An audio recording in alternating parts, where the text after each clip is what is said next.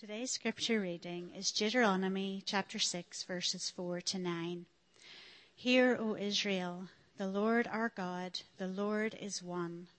You shall love the Lord your God with all your heart and with all your soul and with all your might.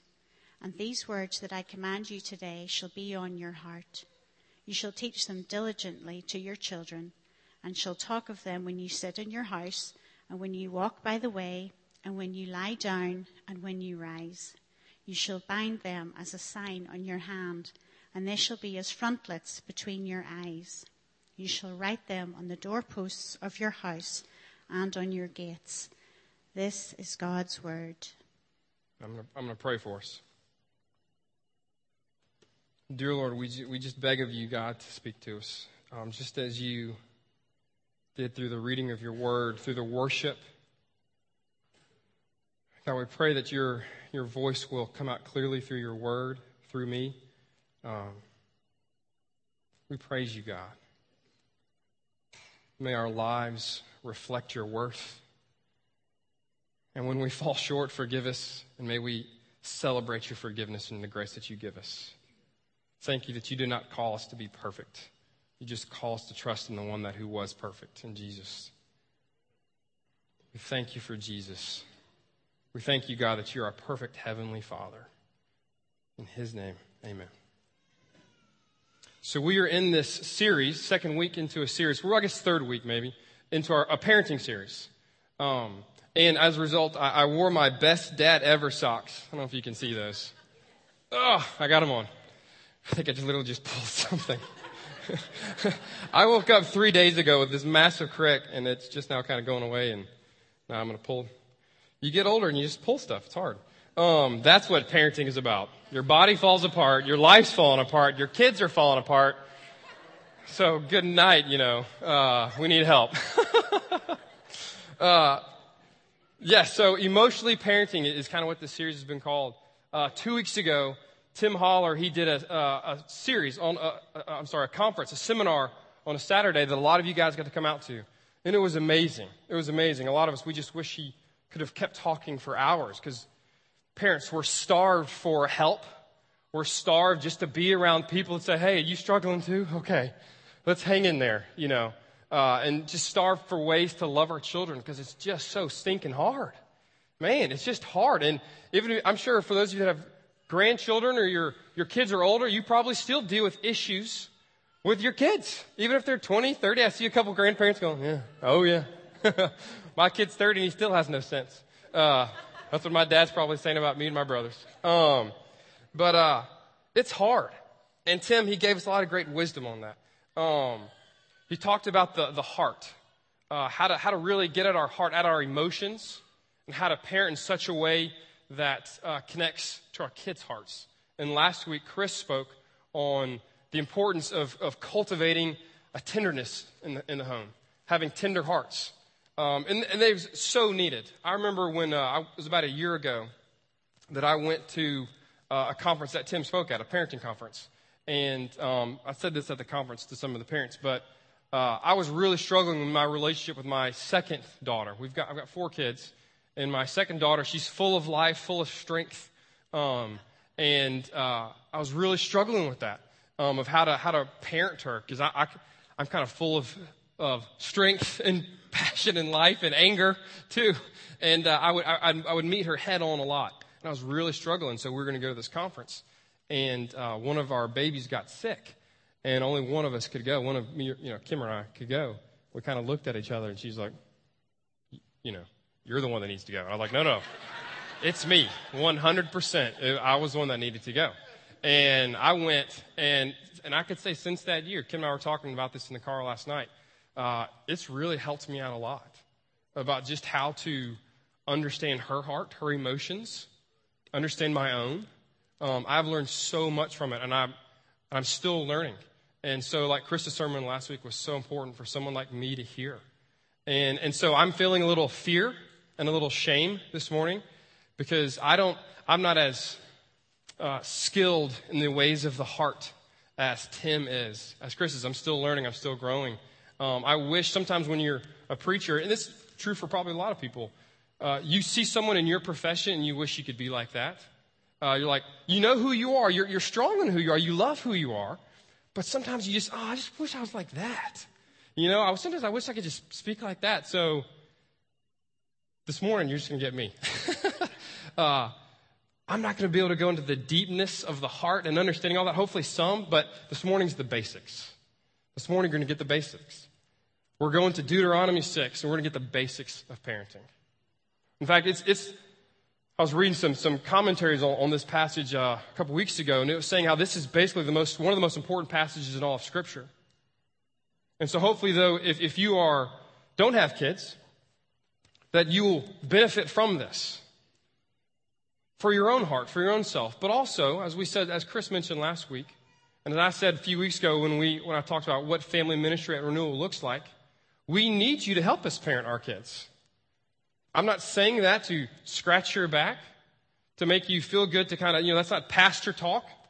I was very serious when I said that a few weeks ago, and I'm very serious about it now. I need your help. Parents need your help.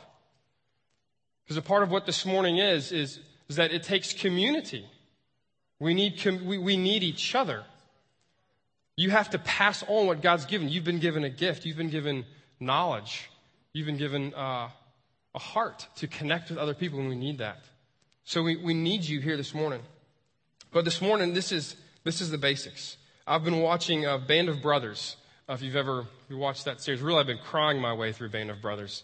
It's just amazing. It's a TV series on World War II.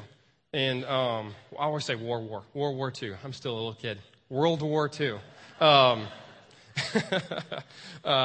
World War II. And it's an amazing series that just walks through the lives of these men that have been together from when they first enlisted, and often until towards the end. And a lot of times you have these strategy moments where the officers, the higher-ups, are giving this great strategy to the men. And they're like, okay. And it's all this, really detailed, intricate, how to take over this position. And then usually after that, you have these moments where the sergeants or the guys that are with the men on a daily basis, right before they go into battle, just kind of go back to the basics. And they say, look, you've got a gun. There they are. Stand strong. Point and shoot. I'm with you. And that's maybe where this message this morning kind of was born out of. I've been thinking a lot about warfare for the past few weeks. Been reading some books on it. So I've kind of got this. I've just been flexing the past few weeks. I'm just I'm just ready to fight. And so I was preparing this sermon. I just got all excited.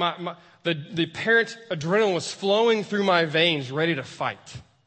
And that's what I want to do this morning to parents, to grandparents, to those that have influence over kids, is to put some courage in your veins, to look you in the eyes and go back to the basics and say, are you ready to fight? Are you ready to join me in this fight? Because there is a fight going on in the hearts of our children. The fight first starts in our own hearts because we are sinful, and our sin gets thrown up on our kids. And it's the hardest thing to see. The hardest thing that I've ever seen is when my sin has directly influenced my kids. I can just think of moments in my life where I just failed them miserably.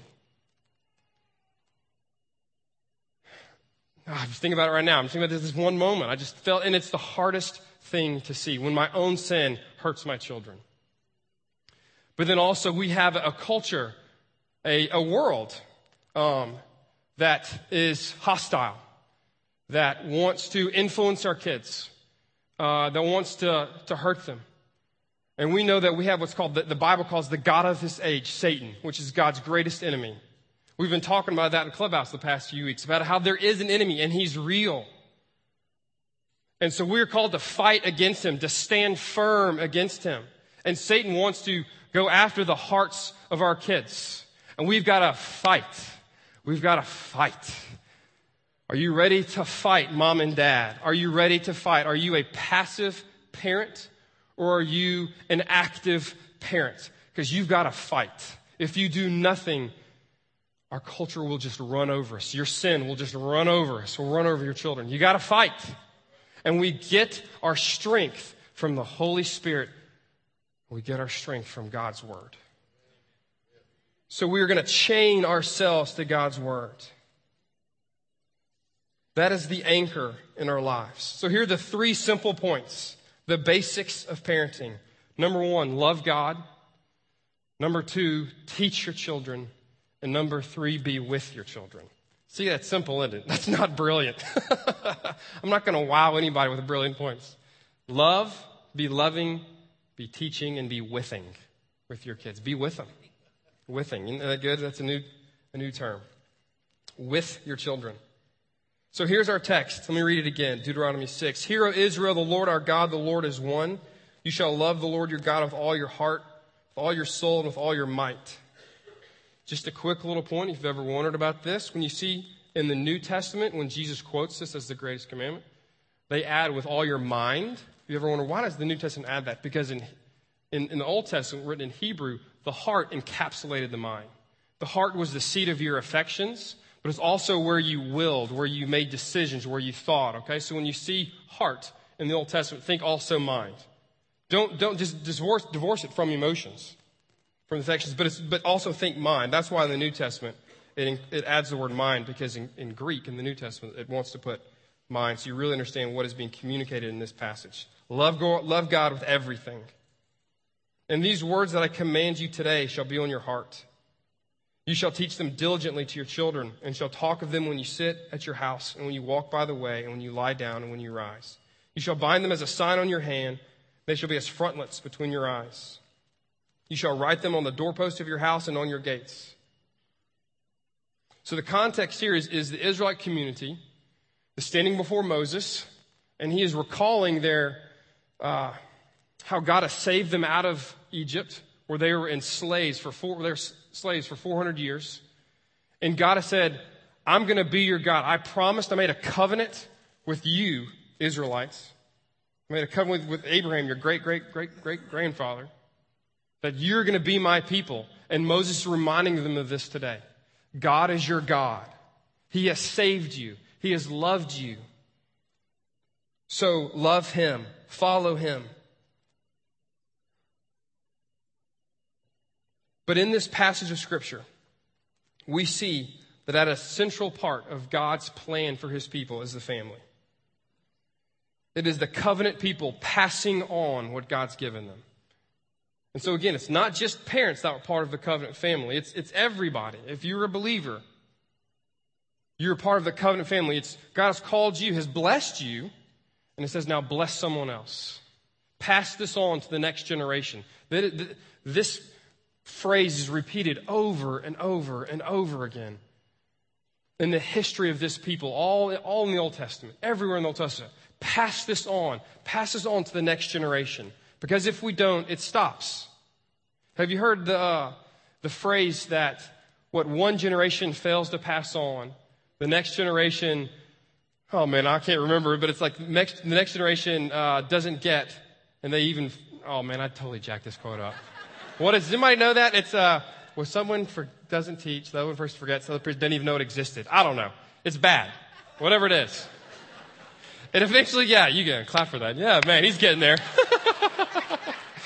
Give him some encouragement. He's trying his best. See, that quote wasn't in my notes, so I don't have it down. I apologize. Oh, well. Pass it on. Pass it on. That is what we are called to, is pass it on. But in particular, parents, God has blessed you. Pass this on. So let's look at the first job in parenting.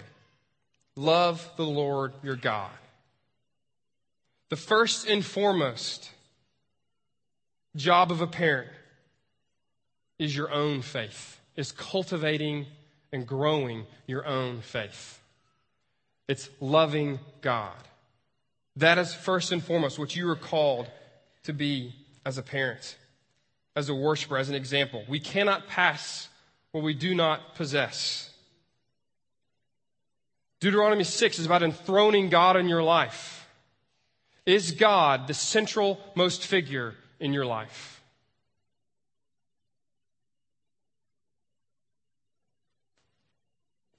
There's this word that gets a bad rap at times, the word exclusive. That's what it's getting at here in Deuteronomy 6. Hear, O Israel, the Lord your God is one. Lord our God is one. That's not talking about the unity of God. This passage is really talking about the exclusivity of God. Is that He is the only thing in our life that deserves our worship, that deserves our honor, that deserves love with all of our might, with everything that is in us.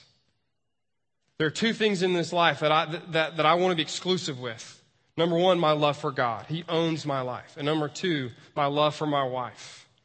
That's probably my favorite word in my marriage, is that she is exclusive. I have an exclusive love for her. That is why my marriage is based off of biblical love. I'm supposed to love her like I love my God. I don't flirt with other gods. He's my one God. He owns my life. So this is the main point of this passage. This is not, to be honest, this passage is not a parenting how-to manual. The main point of this passage is worship and honor God. He's to be the center of your life. And then for our homes, God is to be the center of our lives. Not TV, not getting a good job, not social media, not mom, not dad, not sports, not politics. The center of our home should unquestionably, obviously be God. It's such a simple point, isn't it? But it's just so hard. Because I can't remember who said it, but they said that our hearts are idol factories. We just produce idols. Anything that is not in the center of our life is an idol. It is as if you go to my house and you realize that I'm the center of the home. That everything has to revolve around me. Is Dad in a good mood or is Dad in a bad mood? Does Dad want to watch this show? Does Dad want to eat this? Does this schedule mean this? So we have to, orientate our lives to that. If you walk into my home and that's kind of what you realize, that I'm the center of my home, it would be no different than you walking into my home and there's just a little golden statue. Imagine if you're in my community group next Tuesday night, and you walk into my home, and we've got a little golden statue, a little idol, right there. You're like, what in the world? You'd be weirded out by that. You're like, Robert's got something serious going on in his heart. But that's the case when I put myself up as the idol of my home. That's the case when I put my kids getting good grades or having a good social life as the center of my home. Or that's the same thing as if I try to, if my wife and I's whole focus is to make as much money as possible so we can get a comfortable lifestyle, to go on the good vacations and get the good car and just have our lives at ease. That is just as much as an idol as if you came to my home and saw a big golden statue. And it is abominable to God. It is abominable to God. And it should make us sick as Christians. It should make us repent in sorrow. Because God is the only God. He's the only God. And in America, it's so hard to remember that sometimes because our lives are just so clouded and crowded up with stuff that we forget that God is the only God of our lives. So if we feel shame or guilt from that, that is shame and guilt that is meant to bring us to godly sorrow, to bring us to godly repentance, to God to confess, say, God, forgive me, forgive me, forgive me, save me, God. God is the only God that deserves first place in your life. What is first place in your life? Or what is a close second that is gaining pace on God? These are the questions that we ask. Not to be legalistic, but because we love God. We love God. We love Him. We love Him. We love Him. We love His honor. Just the way John prayed this morning was just so spirit-filled because it was just tears of love for God. So I want to kill everything in my life that is gaining ground on that. Or I want to see it as proper perspective. Love God with all your heart. Worship Him. Here's where it gets scary.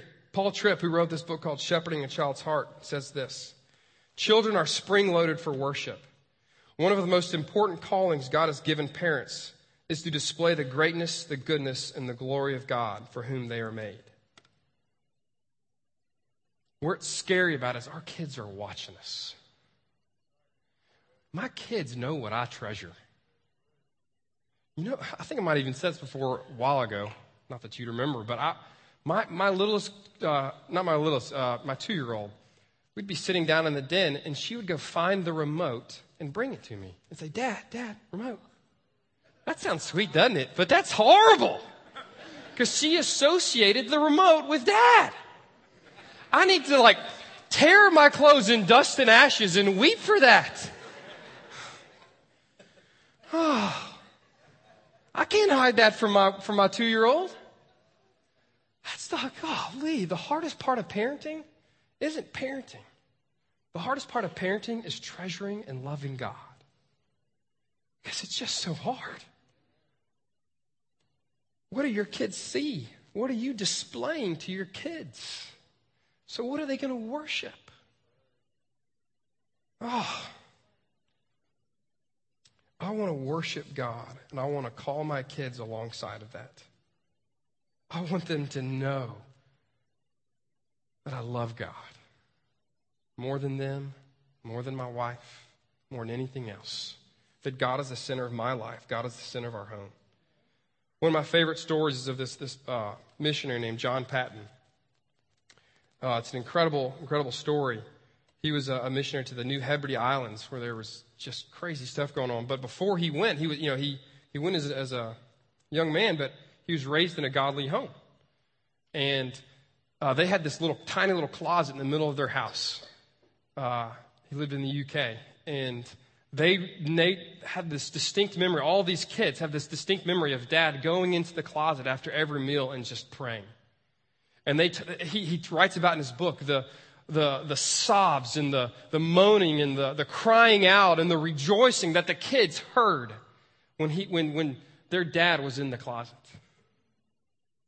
And he just talks about just that the kids would just get quiet because they knew they were on holy ground.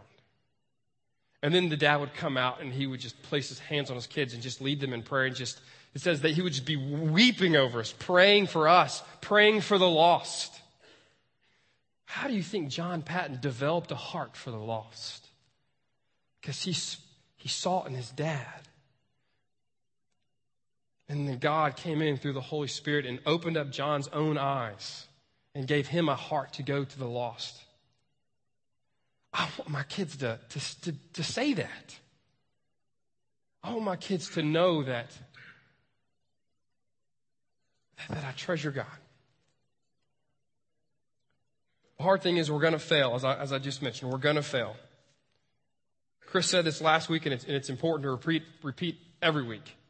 When we fail as parents, that's the time to not hide it, not sweep it under the rug, but to confess it. Our kids will see our sin, so let's confess it. When we sin against our spouse, let's confess it openly to them. Appropriately. Let's confess appropriately. We don't need to go into all the dirty details maybe, but we need to confess. And if we've wronged them, we need to go to them and confess, to apologize to them. I've told you that was one of the most powerful things in my life growing up, was my dad coming to my bed, my mom coming to my bed at night, getting on their knees and apologizing to me for a way that they've sinned against me. I remember that so strongly, so vividly, because those are the moments when I learned the gospel. When we confess our sins to our children, we teach them the gospel. We say, I am a sinner, a great, great sinner. But Jesus is a greater Savior. I'm sharing this with the kids at Clubhouse. They're hearing this. And it's funny. I actually made this point a couple weeks ago to the kids at Clubhouse. And Ellie and Meg, I said, I hope you don't forgive me for this. Hopefully it doesn't offend you. But I said, kids, did you ever see your parents sin? And they're all like, yeah. Yeah. And Ellie and Meg are kind of right next to me. And they're kind of like, I'm like, you can say it, Ellie and Meg. I'm a great sinner. They're like, okay, yeah, you're a big sinner. And all the kids are like, yeah, okay, Robert's a big sinner. But that's the moment to share the gospel. That's the moment to share the gospel. Which leads into the next point. Number 1, love God. Number 2, parenting is about teaching. One of the main ways we love God, we obey God, is to pass on His word. We see this here in Deuteronomy. We see this everywhere in the New Testament. in the Great Commission of Matthew 28. We have a message. God has given us a message. Divine, inscripturated truth that's outside of ourselves. Proverbs 1, 8 through 9 says, "Hear, my son, your father's instruction. Do not forsake your mother's teaching, for they are a graceful garland for your head and pendants for your neck." We give our kids God's word because it is grace. It is life to them. We are not passive in this. We are not lazy parents with this. Sometimes growing up, I've heard this my entire life. I've been in conversations with men and women and about parenting, about God's word, knowing God's word, and I've heard a lot of dads say, "Oh, well, I just don't know it." Mom knows it. Men, can I speak to you for a second? Can I challenge you, men, for a second? Will you know God's word? Will you devote your life to this book? Will you do it for your own sake? Will you do it for your kids' sake? Don't be a man that uses the excuse, "Oh, well, they'll get that from mom. They'll get that from church. They'll get that from somewhere else." Men, will you know your word? Will you know it? If you are lazy, don't be lazy with God's word. I hope you don't mind me challenge you. I hope you don't mind it. But you need to be challenged. You need to be challenged. If you are lazy in your household, and one reason I say this is because some man once challenged me. He was telling me how he raised his kids. This is when Ellie was not even a year old. And he was telling me what he did at bedtime to teach his kids the word and to sing with them and to pray with them. And he said, "What are you doing?" I'm like, Kim does bedtime. Thankfully, thank you, Kim. He said, "Well, what are you doing?" I'm like, "That's when I'm relaxing and watching TV." And he just challenged me, looked me dead square in the eyes and said, "Robert, you also have a responsibility to teach your children. When are you going to do it?" And that's what I need to say to some of you. When are you going to do this? You need to teach your children God's word. So that means you got to be a student of it yourself. You got to know it yourself. Study God's word. Labor to know God's word, to understand it.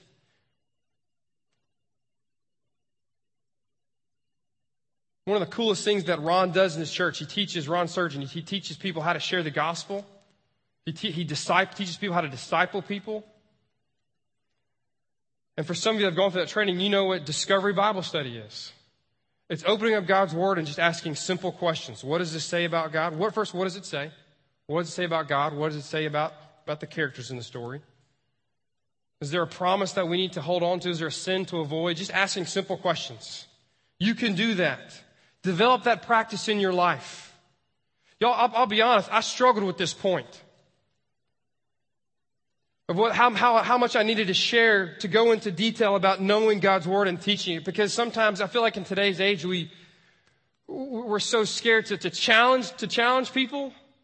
Because I'm scared that I don't know what I'm scared of. I'm scared that I don't know. That you'll feel guilt right now and feel shame and want to just exit, want to leave. But as I study the scriptures, I got to say what this says. And this says this has to be at the center of our lives. Because when we teach our kids, we don't teach them, it's not willy-nilly, whatever we think is good. Not what Mama said. Have you ever seen the movie Waterboy? Everything in his life, Adam Sandler, that character in his life is what Mama said. That's not what we do. As Christians, we're called to something different. We are anchored, chained to this book, whether we like it or not. This is God's word. And we don't take this thing and beat our kids with it. I mean, this would hurt. I mean, you know what I mean? I could just, you know what I mean? Levi, sorry, buddy. That's not, sorry, I hit you a little harder. He needs it. I'm going to hit you again, man. Whoa, did you see that? Repent.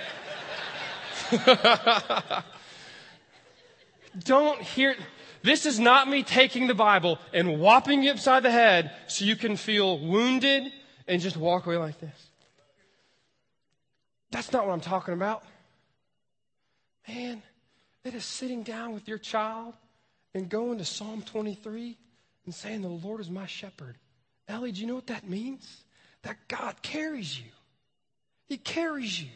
When you get hurt, He picks you up. If you're lost, it says, Jesus talks about this in the New Testament, He's going to leave 99 of His own. He's going to go after you. That's not beating my kid's head over the Bible. That is giving them life. This is life. This is salvation. If I love my kids, I'm getting a little ahead of myself, but if I love my kids in a relationship, and we have a really strong relationship, but I haven't given them this, I've failed. Because the gospel message, the message of the Bible is salvation. It is salvation. It is life. It is not restrictive rules. We have to labor to show our kids this isn't about rules. This is about salvation, life, freedom, protection, forgiveness for eternity. Now, I am not in charge of my kid's soul, but if I fail to give them God's word, man, I'm standing in their way between them and heaven.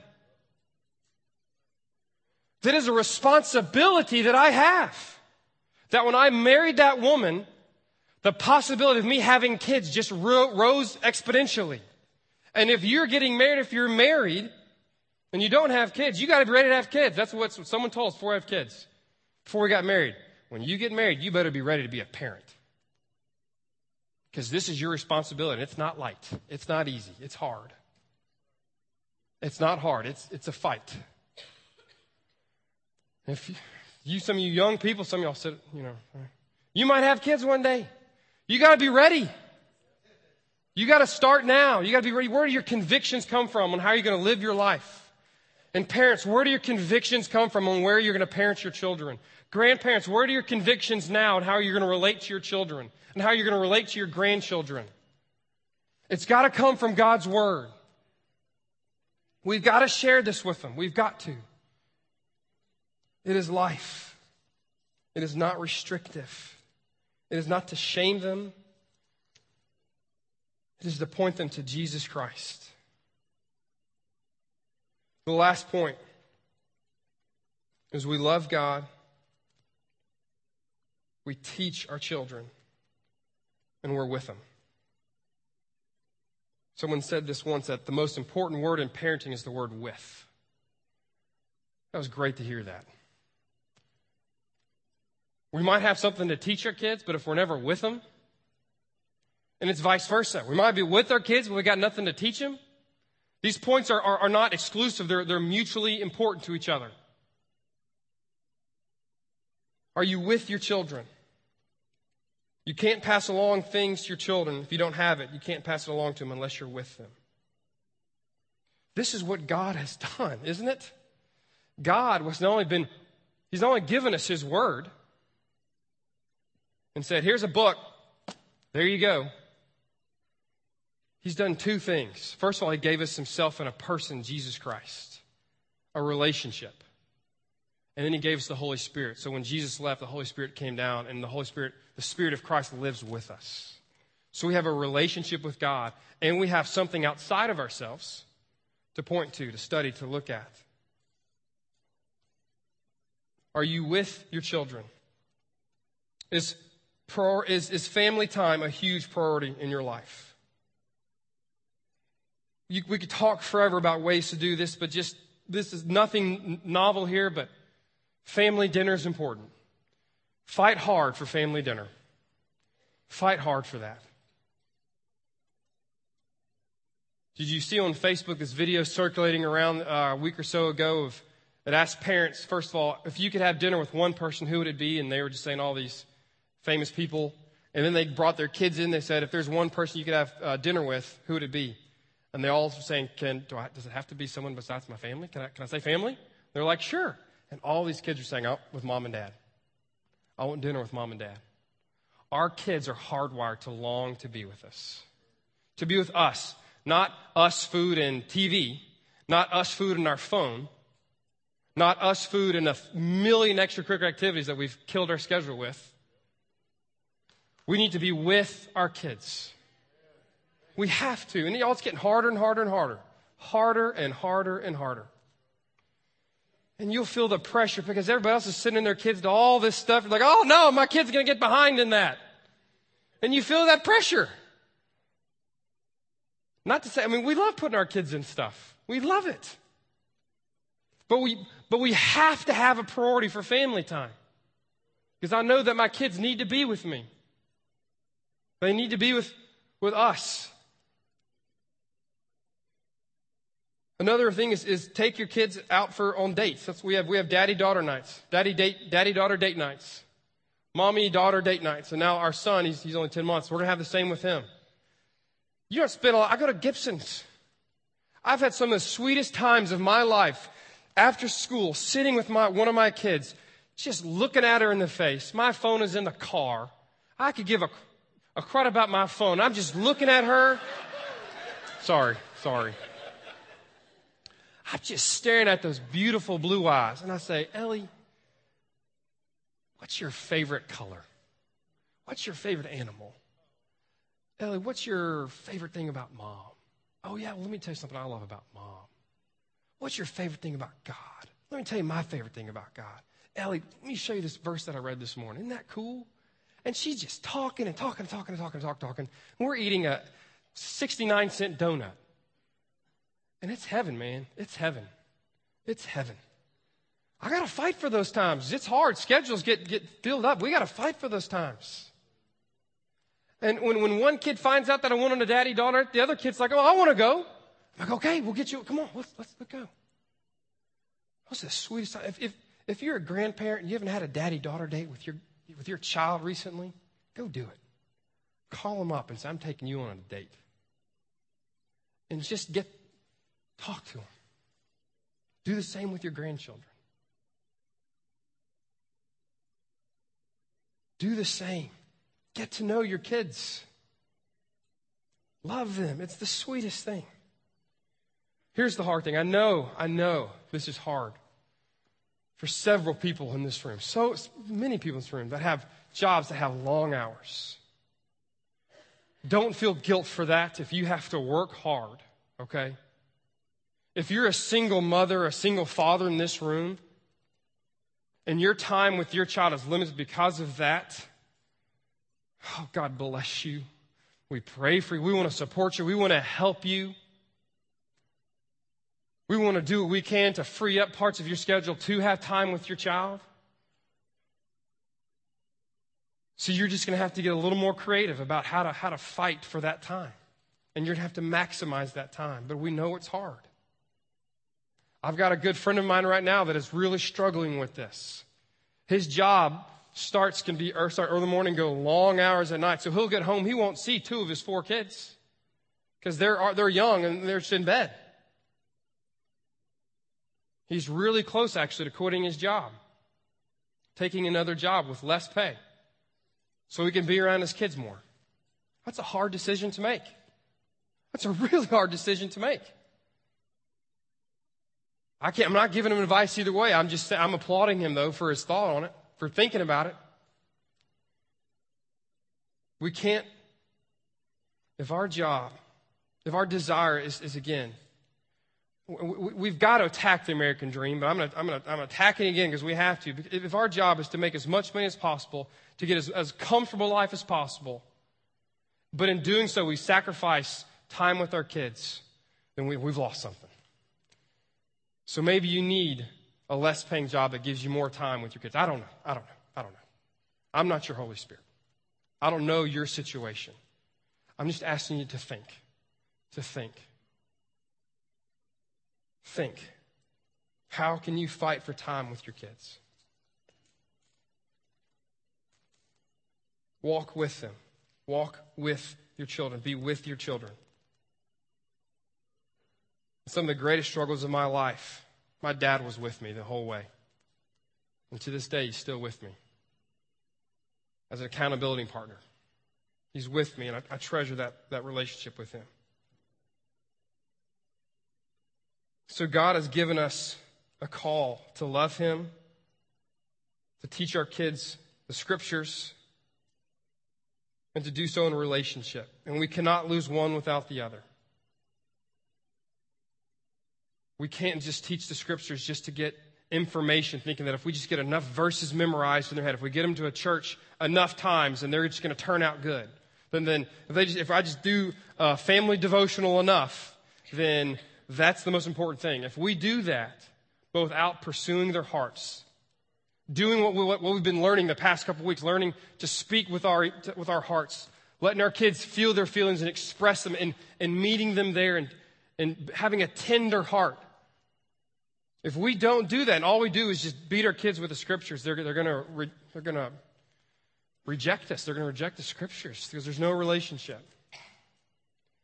But if we let our kids have healthy hearts and just let them express themselves in a very emotionally healthy way, and we meet them there, we have this incredible relationship, but we don't give them the scriptures, then every time in their life going forward, if they have a hard time, man, there might be an emotional wreck. They're not going to have God's truth to tie them down to something that's divinely inspired outside of themselves. So I'm begging you, think of both. Think of both. This is our job as parents. But ultimately, our job is to trust God, because we are not in charge. We're not in charge of our kids' hearts. Parenting is the scariest thing I've ever done. The scariest thing I have ever done. I have lots of fear when it comes to parenting. But the gift of fear is faith. So at any moment, I'm scared of what might happen to my kids. What my kids' future is going to be like. Will they love God? Will they seek after God? But I can't control their hearts. I have to trust God. That's what we have to do. We have to trust our perfectly Heavenly Father. Let me pray for us. Dear God, we trust you. You're our perfect Heavenly Father, Lord, and we need you.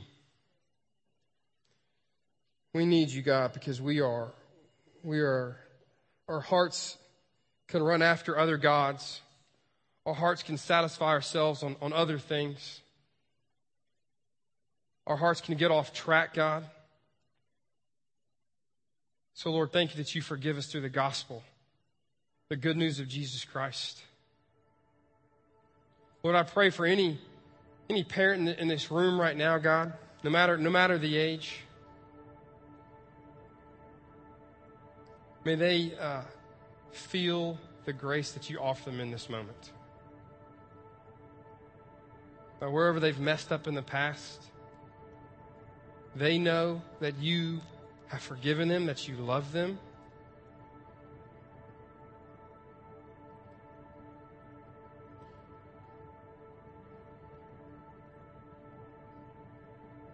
Lord, give them the strength to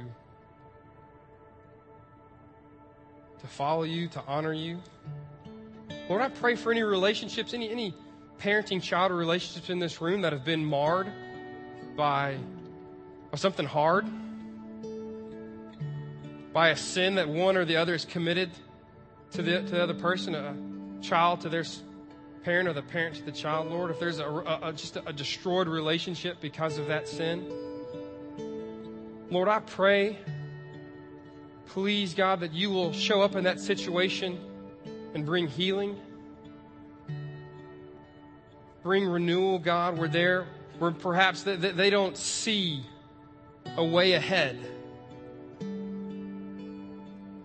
They say it's just impossible for that relationship to be restored. Only you, God, know the ins and outs of that relationship. And I know that in the sin of that broken relationship, that Satan is wanting to just drive that nail in further, even harder, to bring more twisting, more confusion, more pain, more death, more hurt from that situation. Lord, I just pray right now for the Holy Spirit to come in with healing power.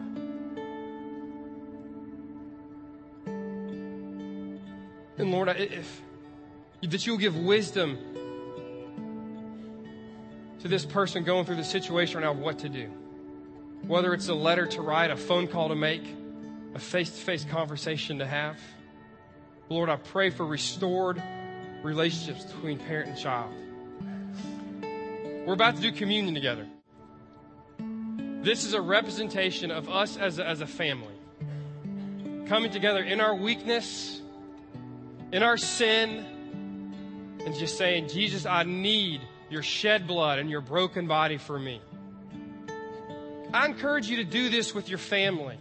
If you have a teenager in this room, or if you have a child in this room, go grab them.